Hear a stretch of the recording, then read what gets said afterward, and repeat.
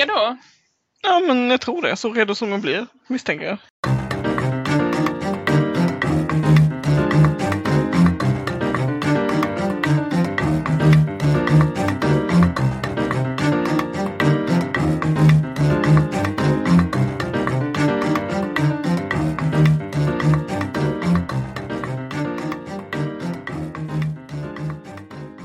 Hej allihopa, välkommen till vår bokpodd.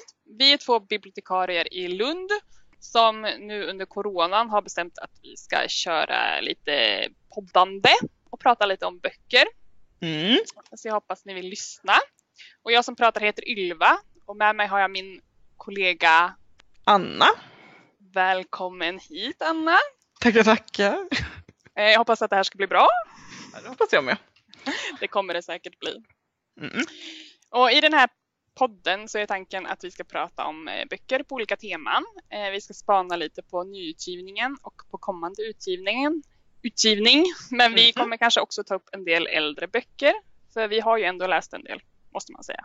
Ja, det kanske inte stannar kvar i huvudet, men vi har läst det vid något tillfälle. Ja, precis. Vi kan i alla fall namedroppa en del böcker.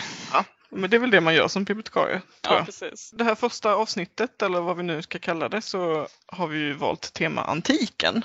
Ja. Och det är lite spännande. Det har kommit en hel del böcker, tycker vi, den senaste tiden som liksom mer eller mindre behandlar antiken som ämne eller har liksom antiken som fond för en berättelse om något annat, eller vad man ska säga. Och den första boken som du tänkte prata om, det är ju Flickornas tystnad av Pat Barker. Ja, precis. Jag vet inte om ni känner igen den här öppningsmeningen. Sjung och gudinna om vreden som brann i peliden Achilles. Kan du den, Anna? Nej, jag kan inte den. Jag är obildad.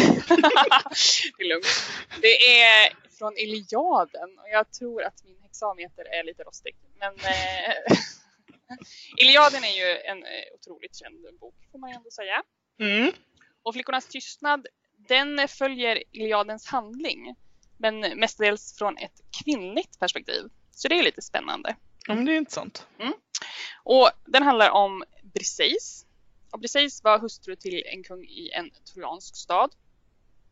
Och den här staden blir belägrad då i trojanska kriget, som Iliaden handlar om. Så förs hon till den grekiska härens läger. Och där blir hon liksom någon typ av så här sexslav till den här Achilles då, som var den stora hjälten. Och här är ju verkligen hjälten inom citationstecken. För den här boken beskriver kanske inte honom som världens hjälte, om man säger så. Utan han verkar ganska mammafixerad liten småpojke typ.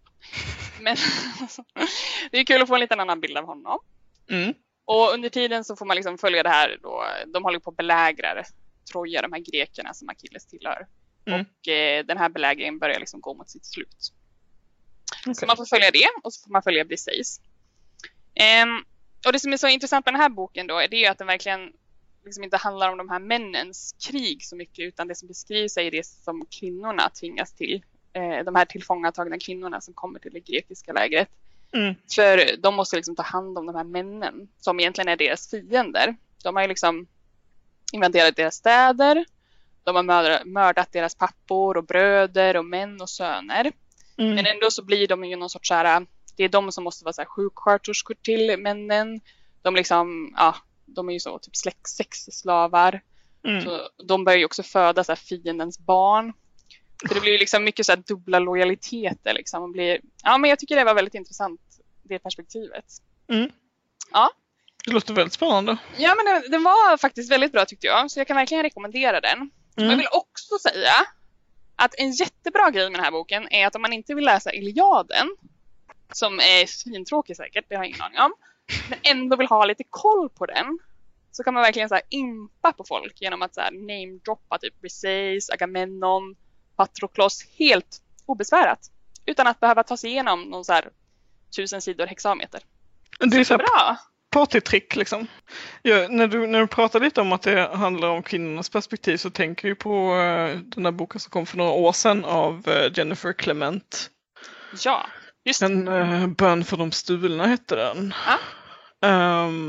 Som ju handlar om Nu ligger inte den så himla långt fram i mitt huvud så nu kanske jag säger fel. Men den handlar ju om tjejer på typ den mexikanska landsbygden och vad de utsätts för. Men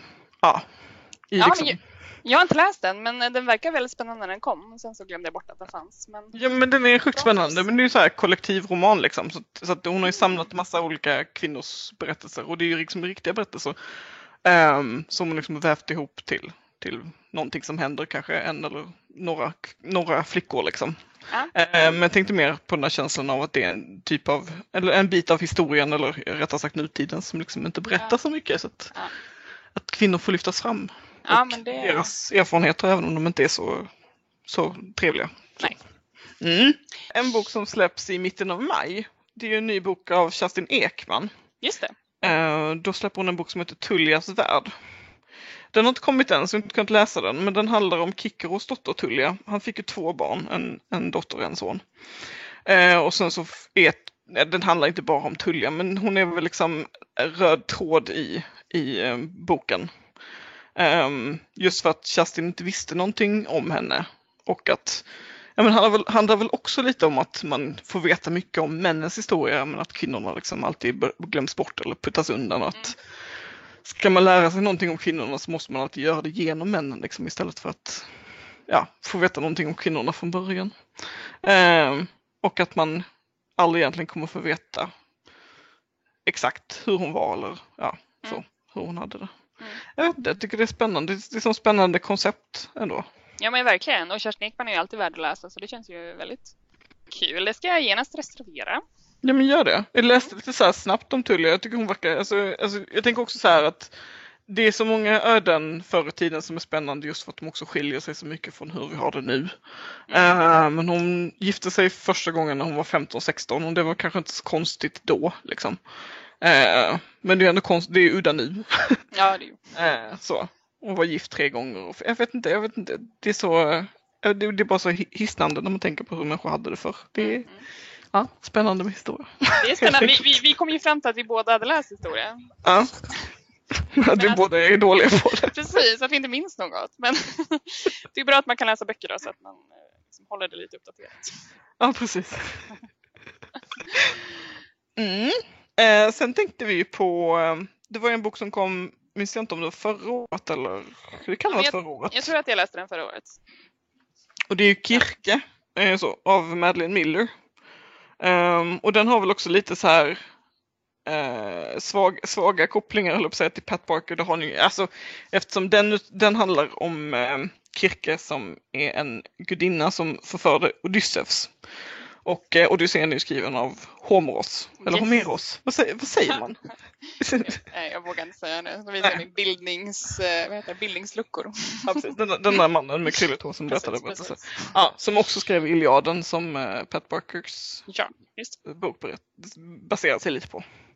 Men det är också så här, jag tycker det är lite spännande med antiken-tema liksom.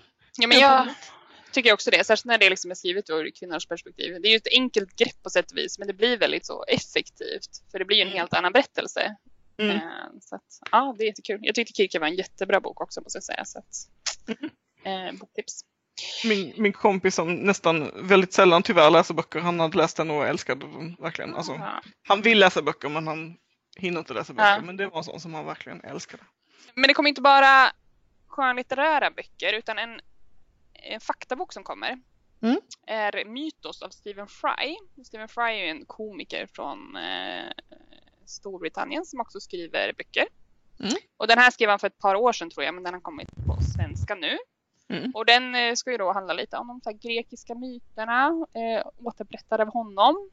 Och de grekiska myterna är ju så otroligt fascinerande. Det känns som att jag hade en sån här period när jag var barn, jag var helt fascinerad av så här Zeus och Athena och allt det där. Det är ju väldigt spännande berättelser. Ja, men jag tänker att inte alla barn höll på att säga, men det känns som att vissa barn genomgår liksom dinosauriefasen och andra barn genomgår grekiska och romerska myterfasen. Och ibland så överlappar det, jag vet inte. Ja, jag tänkte säga, det är ungefär, jag var nog besatt av båda.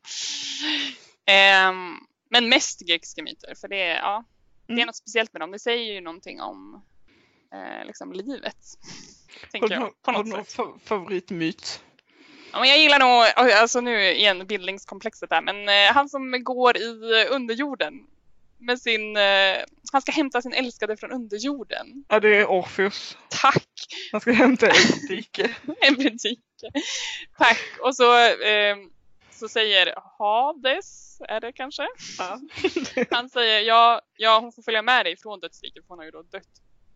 Men hon kommer följa med några meter bakom och du får inte titta bakåt tills ni är uppe på jorden. Men typ det sista han gör innan de kommer upp, det är att titta på henne och då får hon inte bli levande igen. Det tycker jag är väldigt fint. Usch, det är så hjärtskärande. Ja, det är otroligt hjärtskärande. Det är en favoritmyt.